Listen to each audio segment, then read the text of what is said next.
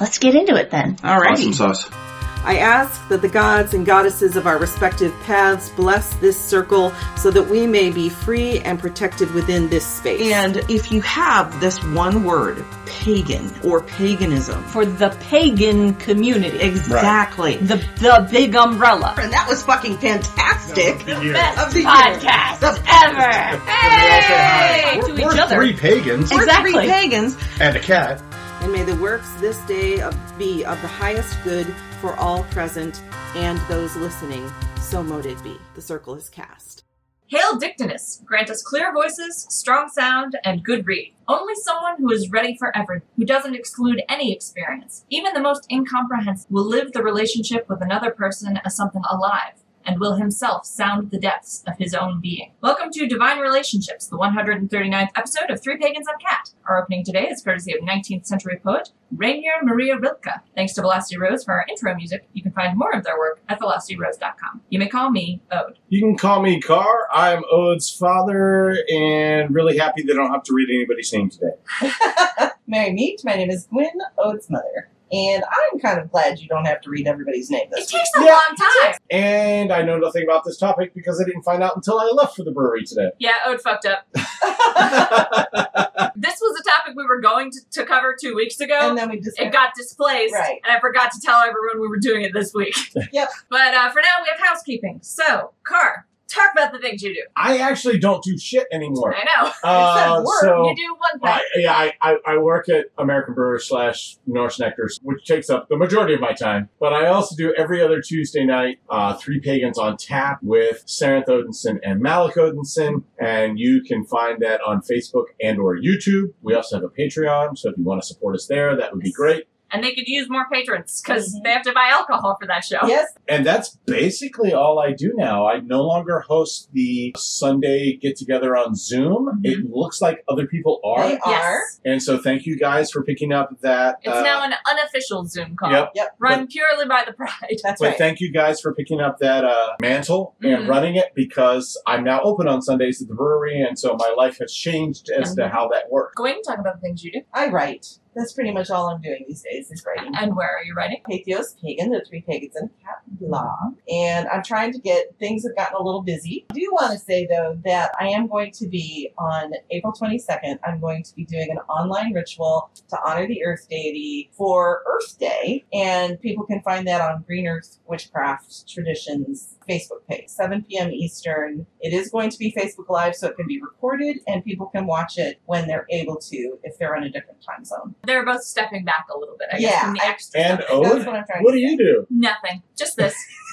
So I think that's all our housekeeping. Pretty much. I think so. So we're house kept. Our house kept, and House swept. all right, now we can start on this topic that Carr Has I did absolutely not. no clue about. I did not give Carr a chance to prepare. We have talked a little bit before about working with deities. We had an episode about that. But that was, we focused a little less on relationships, More on I guess, practical more on matters. practical stuff. And there are a lot of people who have not just devotional, but complex, nuanced, emotional relationships Mhm. with their gods. Figured we should do an episode about some of those subjects. Yes, and wasn't this one that was requested? Yes, this was one that was requested a long, long time ago. So you see, we By do somebody get who to them. may or may not be listening. Yeah. Yeah. We do get to them eventually. It Yeah. just takes Anything you put in episode suggestions, I do read, and it gets put on a list, and I sort and shuffle them. Yep.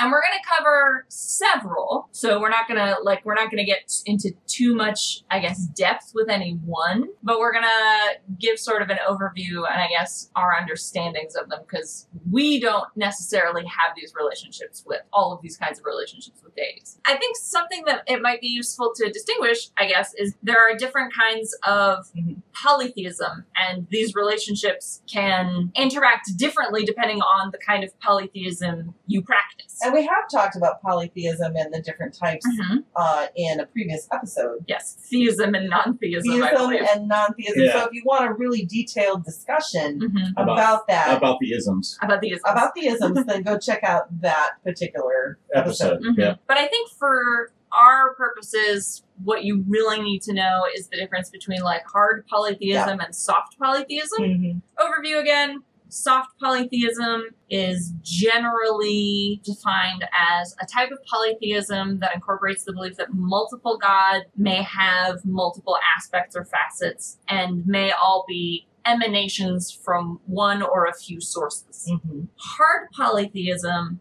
is a belief that each individual god is a separate identifiable being Mm-hmm. with its own personality and areas of influence and focuses. Although some of those like powers and areas of authority may overlap, those gods are ultimately distinct individuals. Exactly. For some of these, we might include monotheism. Yeah, yes, there have absolutely been the types of relationships we're going to be discussing today in monotheistic religions. Mm-hmm. And so monotheism is the belief that there is one God and that all divine expressions are expressions of that one God. So all divine experiences, I guess. Yes, or emanating from that Are, one yeah, exactly. particular deity. So I would fall into the hard category then, right? Ultra hard Ultra polytheism. Hard Yeah. polytheist and hard animist. Yeah, yes. So yeah. yeah. And I think I'm now floating somewhere between soft and hard polytheist. And I'm, if there is a middle point in there somewhere. And over easy? over easy. Over easy. An over easy polytheist. So your yolk's still soft, but the white is hard. Okay, Thoroughly cool. cooked. But I think that just goes to show that religion and belief systems can Are be exactly complex flexible. and flexible. And like Gwyn used to be a really soft polytheist. Very much so. And then I moved into probably a hard polytheist. And now you've sort of kind of eased back eased into back a middle ground. Into a middle ground. Somewhere in I'm a centrist. Wow. It's a dirty word. Yes. Don't say that word. Wordy dirt. Wordy dirts. Wordy dirts. But I guess the other thing to say is that it's also a work in progress. It's Right. like over the 3 years that we've been doing this podcast, my belief system and my path has changed quite a bit and has grown And that's normal. based on the information that I've had, the experiences with deity that I've had, and I think that's What vibes with you? what vibes with me exactly. And I think that's important for people to remember is that you don't have to be stuck in one expression. You Yeah. can have multiple expressions, especially if you have multiple deities. Yeah, and I think that's certainly where I'm going. I was going to say, Car, Yeah. talk a little bit Yeah, about how... so I consider myself a druid, and I was a part of the ADF until January of this year. Mhm. Was very much like down that Celtic path, but I own a brewery that is, the meads are called Norse Nectar, and our tap room is called Valhalla, and then started doing ritual to Norse gods as part of what we do before we actually open, with actually pouring out Making mead, offerings. blowing a horn, doing offerings. And it wasn't just a gimmick. It No, was to yeah, it was truly like, honor right, exactly, yeah. these deities. And for them to help us. And it's something I do every time we're open. But since I started doing that, and the fact that I hang out with a bunch of Odinsons on Three Pagans on Tap, I've been getting pinged like there's no tomorrow by Norse gods. Mhm. And so I don't know where that leads, but at this point, I'm certainly He's exploring. leaning more that Exploring. way, figure out what does this mean? Like, am I moving completely to the Norse pantheon, or am I Mix and combining, mix and matching them? I mean, what works the best? So, Mhm. yeah. Exactly. And I would say, in accordance to what we're talking about here today, Mhm. for me, that sounds like moving toward a devotee path. Right, a Oh, yeah. devotional relationship. Yep. A devotional relationship. But to explain to our listeners what a devotional path is, Right. whether it's to a particular deity, a set of deities, Mhm. pantheon, you begin by making these offerings and honoring these deities and devoting honor to those deities. And something that I think it's important to point out about a devotional relationship in particular is that it can be essentially a one-way relationship. It can be. Now, it often becomes reciprocal, like in your case, Car. I also want to point out that I think you were already making de facto offerings to them By naming by shit after naming things yeah. after them, by telling their stories, invitations. Right. So it was like the beginnings of what could be a devotional path. That doesn't mean it has to be spiritual or religious. There's different kinds of devotion. Exactly, yeah. Yeah. Like I have a devotional relationship with Hecate, and I started that first through reading a book, but also becoming a devotee member of the Covenant of Hecate. Hecate. Mhm. And through learning from the teachers and devotees of the covenant, I've moved forward into becoming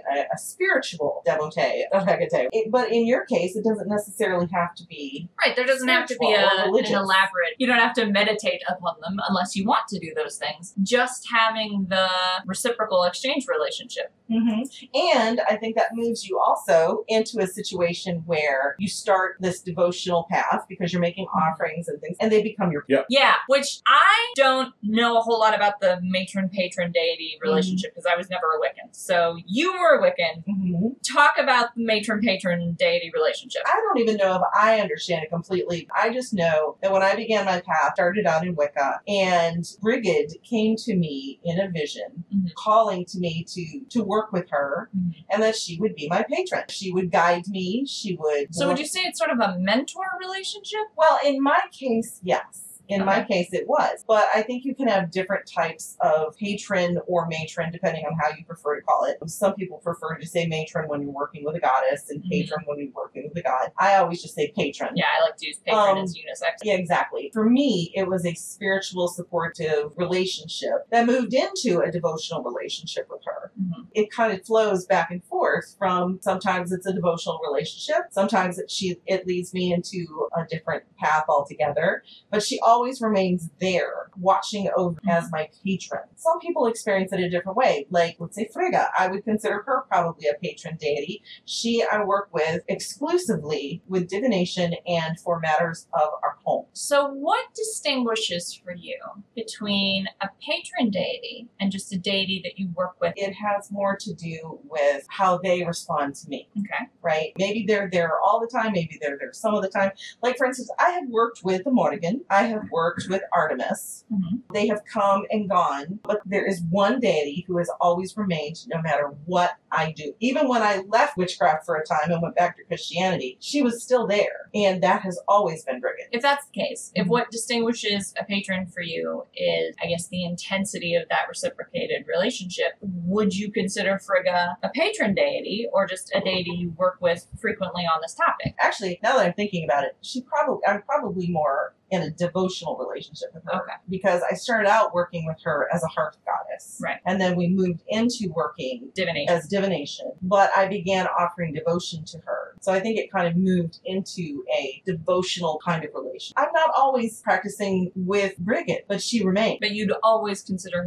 your patron. Yes. This is another there's no pagan pope moment. Yeah. Right. Yeah. I think it can be fluid. I think it also depends on the individual and what you need in your relationship with that god and what they need from you. There are some deities that, they require Right, some have something more of you. demanding requirements. Yeah, they demand something different from you. Yeah. The thing is, that everybody's, I think, an individual. Yeah, so it's all gonna be everyone's going to different have for it everybody. different. Yep, I think yep. I've never had a patron deity because, like I said, I associate that as mostly a Wiccan thing. But I think just from the term, like a patron is someone who supports your art. Mm-hmm. So I would think of a patron deity as someone who provides some kind of material support, spiritually, I suppose, for the work that I do for them. See, for me, Okay. I would say that was Loki for you. I would consider Loki your patron deity. But I would say you said material. So historically, a patron was Yeah. someone who paid you Right, so that yes. you would produce art. Right. Yes. And Yeah. I guess, I consider spellcraft and witchcraft to be a spiritual art, Right. if you will. So if you want, maybe you can see... Right, sort of extrapolating the concept out to spiritual subjects, spiritual I guess I would subjects. say. Spiritual support Mhm. for your art. My The spirit- art of witchcraft. The art of witchcraft. She is my patron. A relevant topic to digress slightly into callings. Yes. Not every kind of relationship with a deity springs from a calling. Devotional relationships certainly don't have to. Not everyone is called by their patron deity. Some people just choose a god that they like or they vibe with, and they devote themselves to that person. And that's what They I may- did in the Celtic pantheon. Right. You looked at the pantheon Yep. and said, whom here appeals to me? And Right. said, Dagda looks nice. And that was the one you sort of focused on. Mm-hmm. But you didn't feel a calling from the Dagda. Not necessarily. No, it was just the one I vibed with. Whereas a calling, it can be more or less dramatic, but that's when a god comes knocking on your door and says, pay attention. Is there Godsmack? I think unequivocally, many people will tell you yes. Yeah, definitely. that the calling they get is loud and intense. But for some people, it's quieter. It's just, you run into A little this nudge god's... here and there. Yeah, exactly. Yeah. You run into signs of that god or things that are associated with that god on a regular basis. Or it is something you recognize that has been over a period of time, possibly over a lifetime when you were in another religion. Right, and you notice after the fact. After the fact, you start putting things together once you have answered this call of this deity. It happens in other religions too. People are called to their deities. Called to priesthoods. Called to priesthoods. Elle said, God nagged until you say, fine, I'll work with you. And those kind of callings can lead to different relationships. Exactly. It's not like being called by a god always means you're going to have a particular kind of relationship. It just means they want your attention. Yeah, and it doesn't necessarily mean that they want work from you or that you're going to be in the priesthood, leader of some kind. Or that they require any specific task from you or whatever. It just means that for some reason that deity wants your attention. They tap to you for some reason, but then it's up to you to make that leap. That connection, exactly. How would you like to receive a week ahead tarot reading for you and 2 friends all the way until summer solstice? Just head over to Jim Two Snakes Facebook page, facebook.com/Jim2Snakes. Then find the giveaway post, like the post, and then tag 2 people in the comments to be entered. Winners will be announced on Earth Day. Normally only patron supporters get the readings on Sundays, but winners will get special access to these readings for 9 weeks. In addition, Jim is going to donate $50 in your name to the charity that supports the Mother Earth. Entries collected through April 21st, winners selected on April 22nd. Make sure you are following Jim's page, and if you need spiritual mentoring, coaching, or accountability that can include weekly or monthly phone calls, go to jim2snakes.net to find out how Jim can help you. Very good reading. Burn some rosemary. Burn some rosemary. Hail Dictinus. I would say we were called by Dictinus because we didn't know he existed until we thought we made him up. That's right. And I like what Scubus says. I've had 3 different deities reach out to me, and each of those relationships is very different, and each asks for different levels of attention. Yes. Every god... I'm a hard polytheist. Every god's individual. Yeah, they have different needs. They have different reasons for calling people. Different kinds of relationships. And your personality. Right, yeah. What's appropriate for one person in a particular relationship may not be appropriate for another person in the same kind of relationship. Something it's maybe time to talk about here is the phenomenon of god spouses. Essentially, that is a person who feels called or drawn to be in a devotional relationship with a deity, a single deity, to whom they Not are... necessarily. Well, that's true. But I'm thinking from let's take it from the Catholic perspective. Right, we can start from the Catholic and then we'll expand to the more common modern polytheist position. Because you're more familiar with that. Yeah. For instance, in the Catholic Church, nuns are considered married to Christ. They are celibate as part of their religion. Go through a ceremony where they marry the Lord. And they wear a wedding ring that indicates that they are a bride of Christ. Yes. That's part of Catholicism. And although... So do they sing, Jesus, I'm going to sex you up? Is that the deal? No? Okay. Don't be going there. However, although nuns who are brides of Christ are required to be celibate. Right. And although it's not church canon. Right. There have been nuns who've written about ecstatic visions of having a sexual relationship with the god to whom they are married. That's true. And I think... And like I said, that's not generally accepted church canon. No. You will find that mostly among the Apocrypha. Yeah. But it does exist. Also, the concept has some evidence in ancient pagan traditions, and it's seen some resurgence in modern traditions. It gets a lot of flack from strangely puritanical pagans who think the idea of devotees being married to and having ecstatic, mystical, or astral sex with a god is gross or icky. Icky.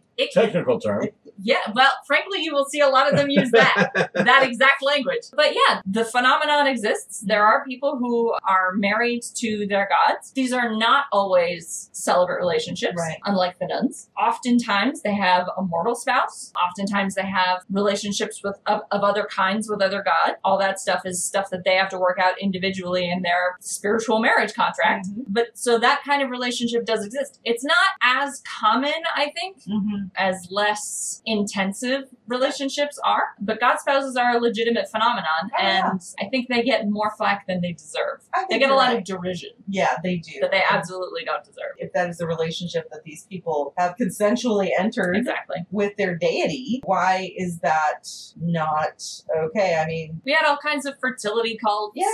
Yeah. So could you have a poly relationship with God? Yeah, if that's part of your marriage contract. Yeah, I mean, I think the thing to remember, I guess, for the concept of God spouses is it works best with hard polytheism. I'm not sure how it would mesh with soft polytheism, but for hard polytheists, the gods are individuals. If they have a loving romantic relationship with a mortal being and they want to get married to that mortal being, I think it comes down to contracts. Exactly. And if this person we have all kinds of myths about gods getting it on with mortals. Right, but most of them are rape. Exactly. So much better to have a true contract. Much better to have consensual relations. Right. Yeah. With the Exactly. gods. Yeah. Exactly. This is a good evolution. I agree with you. I don't see why it would be frowned upon by other pagans. Upon those who do practice this, because it's not like they're advocating it for everyone. They're just saying this is their own relationship. Right, yeah. Exactly. It's how it works. It's how it works with their deities. Exactly. Right. They're not saying you have to do it. And I think some people get offended by them sharing their experiences publicly, but that's how you build communities. Right. Is by sharing your experiences publicly. Maybe just back off. Like, you don't have to be part of that community. They're not saying you have to be. They're just trying to build a community for themselves. Right. Well, I would say, even in, polyamorous relationships, there's a lot of people who are fine with it who aren't involved in it. Exactly. And so it's the same kind of thing. So I like what Steph just said. Okay. The things I don't understand are those that think they can be the only ones to be a spouse to a certain god by discrediting the experience of others. Yeah, you're going to see some of that, but it's going to be a small minority, is what I would say. Don't let those people discredit every other god spouse in existence. But yeah, obviously don't listen to those people. They're just being assholes. Yeah. Now, I think another type of relationship that people can get into with deities that has to be entered in with wisdom and, knowing what you're getting into is those who are oath sworn, Yes. That is not something you just do willy-nilly. Not casually.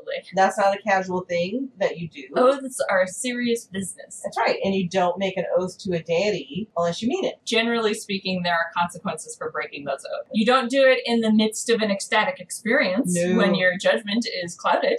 You should only enter oaths when fully sober and having considered all of the possible consequences. Exactly. Additional types of things. You might get a deity who have a task for you to perform. That might be one task. That might be a series of tasks. That might be a lifelong lifetime. Obligation. And that could, again, go into this oath-sworn kind of relationship. And so you have to know, what is it they're asking of me? Is this something I'm expected to do for the rest of my life? Is this a one-time contract? What taboos does it come with? What taboos does it come with? What does the deity expect? Go back to that experience I had with Hecate. You weren't clean enough. I wasn't clean enough. I hadn't taken a full-blown ritual shower. Right. And changed into fresh clothes. Hattie's a stickler on that one. Yep. With you, at least. With but me. not with everyone, but definitely with you. Over time, that has softened. She's eased some of that obligation. Yeah, she's eased that obligation. Do you think she was sort of testing your dedication? I think it was that, but I also think it was just to help me get into a mindset, honestly, of devotion, because that was what I was working toward. Was becoming a devotee. Right. And so this was, okay, if you're serious about this is what's required of you. So I went into this understanding this is what was required. Right. I think that's something that people have to take into account. They have to know the history of their deity, right, the mythology of their deity, and then listen, what do they require? Because I knew right away she was not pleased. She was like, no, that's not going to be good enough. Go away, try again. Go away, try it again, do it tomorrow. And you have to be teachable. Right. I think it's important when you're going to gods, especially gods you don't know very well, or who you're just learning about. There has to be a certain amount of setting aside your ego. Yeah. and how you think it should be done. The God you're reaching out to may have a very different opinion from you of how it should be done. Trying to set up a relationship with them, probably meet them where they're at. There's also, and you don't see this one talked about much, there's also a type of relationship which you'll occasionally see called a God slave. I think Kraskova forwards this theory. And so we're going to talk a little bit about Kraskova here really briefly, because I want to talk about this concept, but I want to divorce it from Kraskova. I was going to say, wasn't she kind of discredited? Yeah, Galina Kraskova is a crypto-fascist and a Nazi apologist, essentially. So we're not going to be doing Galina Kraskova things. Yeah, and I believe a good friend of ours has stepped away from Yes, her. Yep. removed himself from her lineage. Yeah. Yep. Crypto-fascist. What's that mean, Steph? Crypto-fascist is someone who has fascist ideologies but tries to disguise them and make them more palatable to non-fascists. They are stealthy and use dog whistles, but if you know those dog whistles, you can identify them in the wild. Galina Kraskova has all the hallmarks of a crypto-fascist. Steph said, so a dickhead. Yes. Yeah, God slave, as Kraskova defines it, is someone who has consensually entered into a non-consensual relationship with a god. Essentially, you get the option to say no at the beginning, that you don't want to belong to this god. Okay. But once you say yes, you can't back out. I wonder Interesting. if You that... permanently belong as property to this god. I saw a term that I was a little like, Mhm. about called God stalk. Yeah. That this is a deity who won't take no for an answer. Yes. And then once you do say yes, you are committed. Yeah. And I want to talk about that concept. That situation, let's Feels say. uncomfortable. I would say nope Yeah. and Yeah. ooh. Ew. Ooh and no are my two words for that whole situation, and people should run the fuck away Uh-huh. Yeah. from anybody who brings it up. Now, I want to be careful here because I can see a situation where this could be appealing to someone, especially someone who like has a kink lifestyle, Right. who has a comfortability with a dominance and submission framework.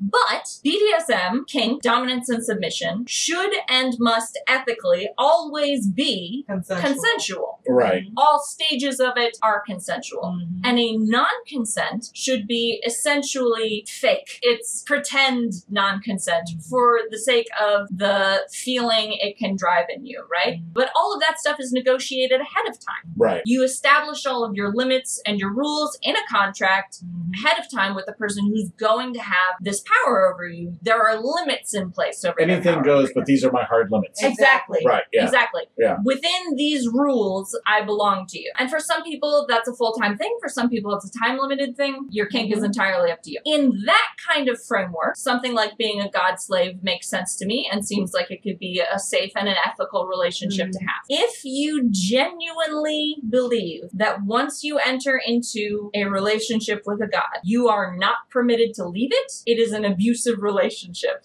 Yeah. From the outset. Uh-huh. Yep. And you shouldn't be in it. I could go somewhere with this, but I'm going to refrain. Christianity. I Sorry. didn't say it. Oh, I didn't even think of that. That just went completely over my head. In something like a safe, sane, and consensual BDSM framework, a god slave could be a valid and fulfilling relationship to have with a deity. Yep. To surrender your will to a deity within certain limits and say, you decide what I do with it in this framework, in this sphere of influence. And there are major religions where that works well for people and they accept it. That is fine for them. And there are certainly pagans who have those kind of relationships with their gods, who are so devoted or who feel that a god is making better decisions for them than they could make, that that's the kind of relationship they want. But it should, from my perspective, always have the same sort of rules that a BDSM relationship has. I agree. That's a subject I wanted to cover and to make sure that we covered carefully. Especially because of the god stalked, the god slave concepts that are floating out there. Yeah, and like I said, you see them, you don't see them talked about frequently, but occasionally you see it come up. And you do so I want think to a lot of it does, unfortunately, Kraskova's the one who talks about it most, and she has what I would consider Issues. the bad one, the bad definition of that. Yes, absolutely. Thanks to our Tiger Solenox for for introducing us to Weavers of the Web,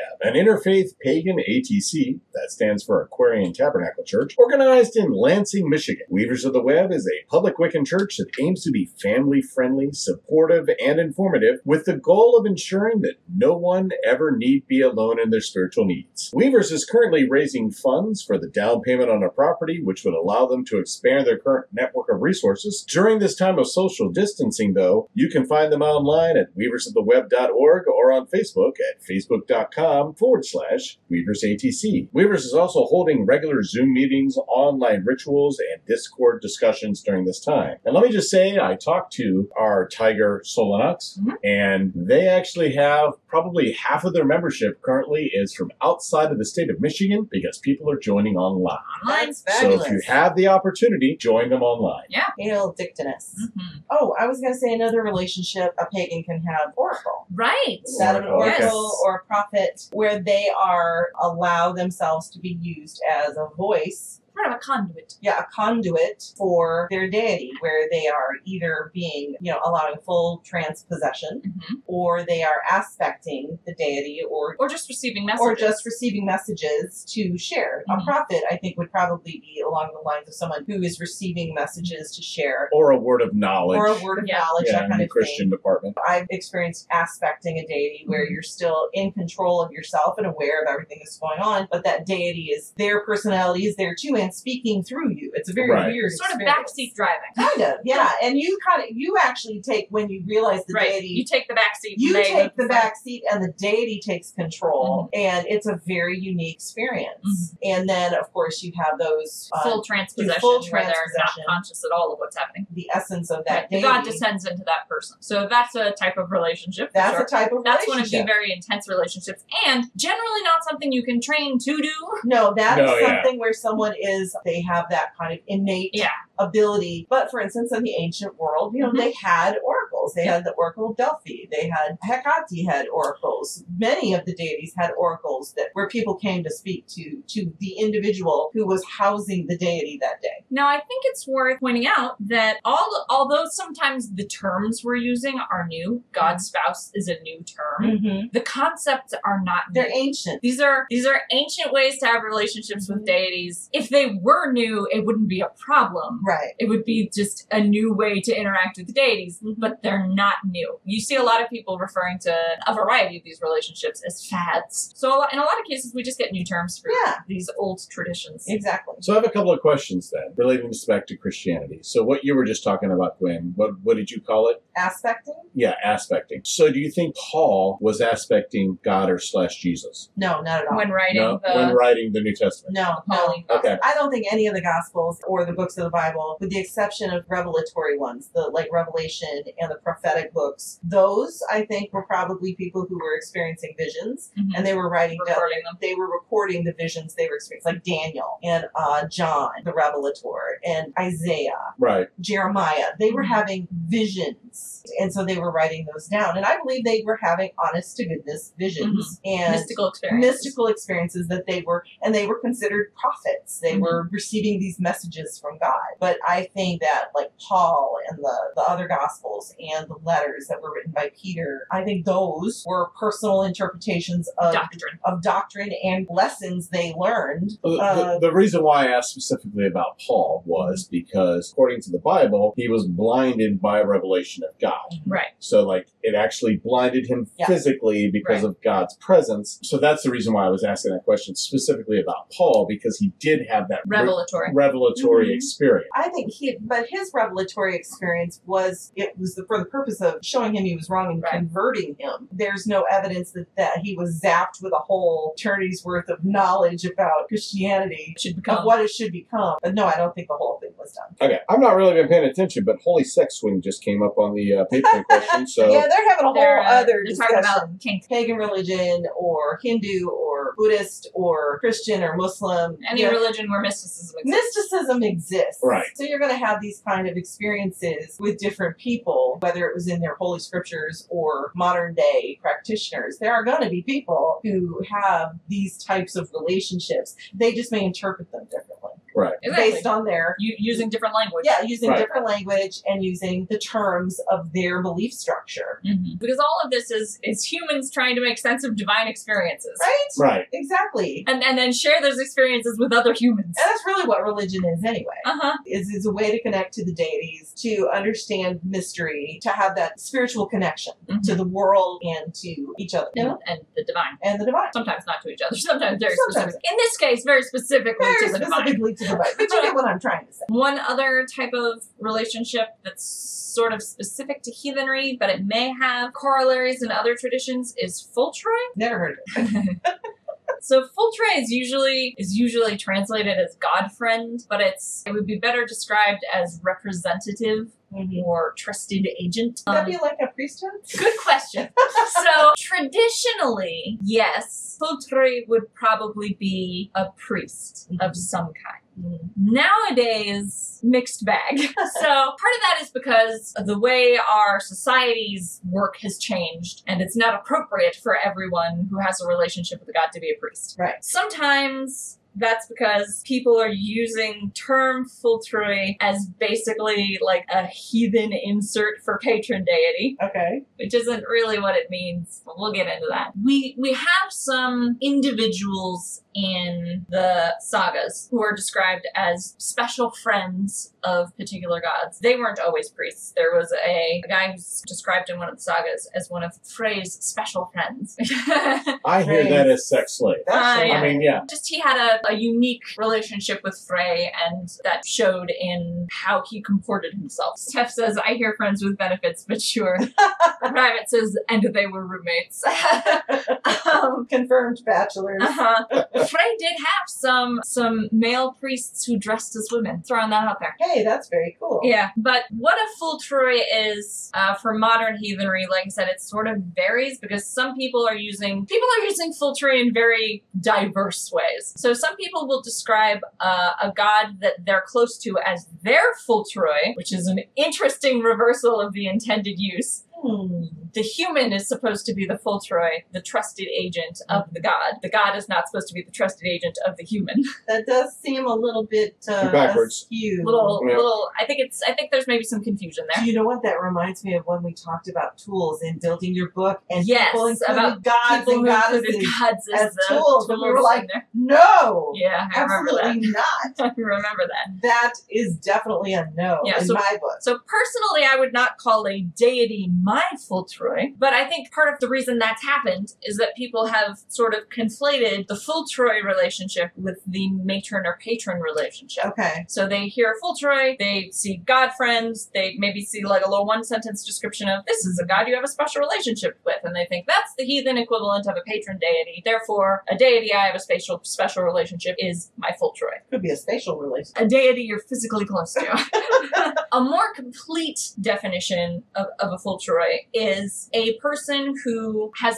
a position as a representative of a god, whose job is to represent that god's interests in the mortal world. Now, that does not necessarily mean a position of authority. It does not necessarily mean you have to tell anyone. It does not necessarily mean you have to be openly worshiping that god. It means you have to represent the interests that God has presented to you as things that they want done. It means they have essentially given you a job, and you are obligated to fulfill the responsibilities of that job. And they are trusting you to represent their interests in mortal space as they have been delivered unto you. Now, see, I would say that would be the kind of relationship where someone feels that the deity is calling them to, say, like a side, cleaning up the ocean, Right. or cleaning the beaches, As a working a work for Poseidon, them, yes. as a work for Poseidon.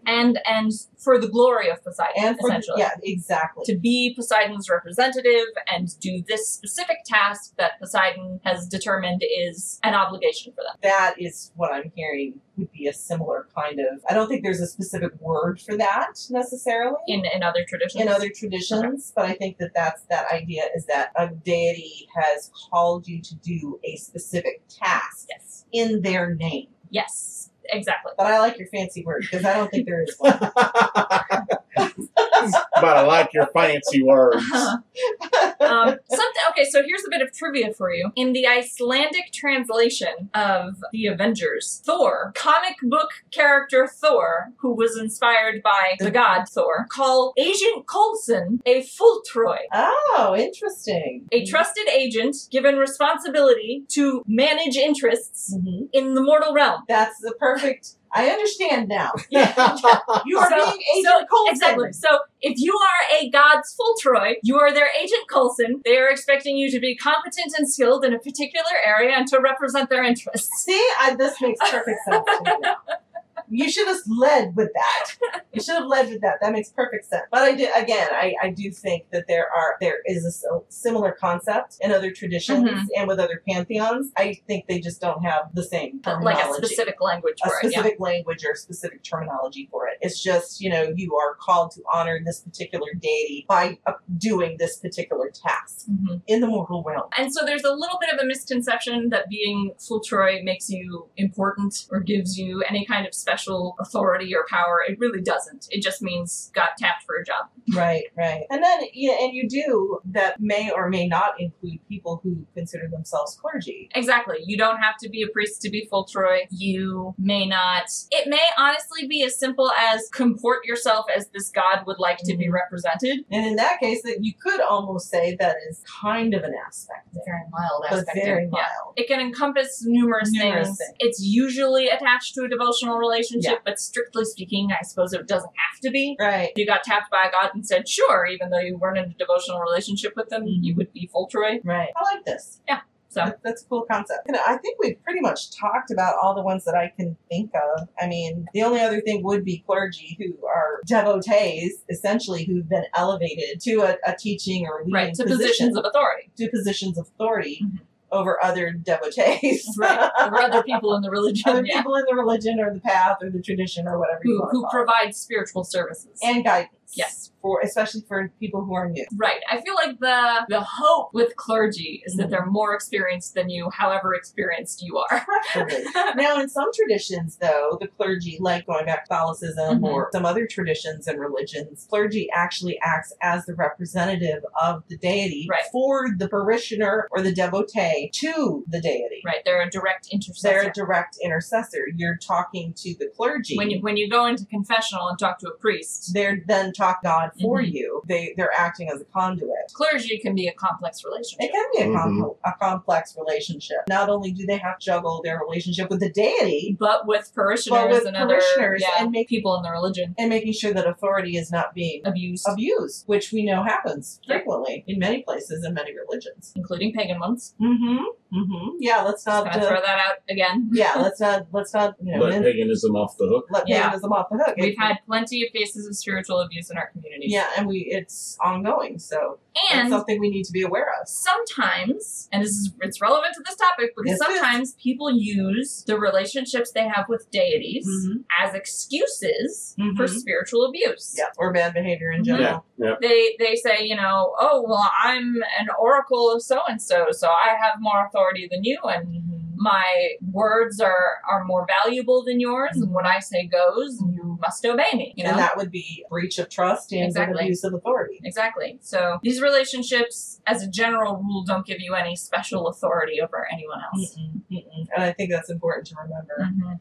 And we always have to go into all of these relationships, whatever they may be, whether they're with a deity, Mhm. with a coven, within a tradition, or with a partner. Mhm. You always have to go in it with your eyes open, Mhm. with gaining knowledge and wisdom, using wisdom, and having autonomy and consent. Safe, sane, and consensual. That's right. Okay, I think that's it for me. Is that it? Yep. You've been listening to Three Pagans and a Cat, Sex Swing, Vines, Oh my and God. fancy words, only on 3-Pack. You can find us at 3pagansandacat.com or just Google the number 3 Pagans and a Cat.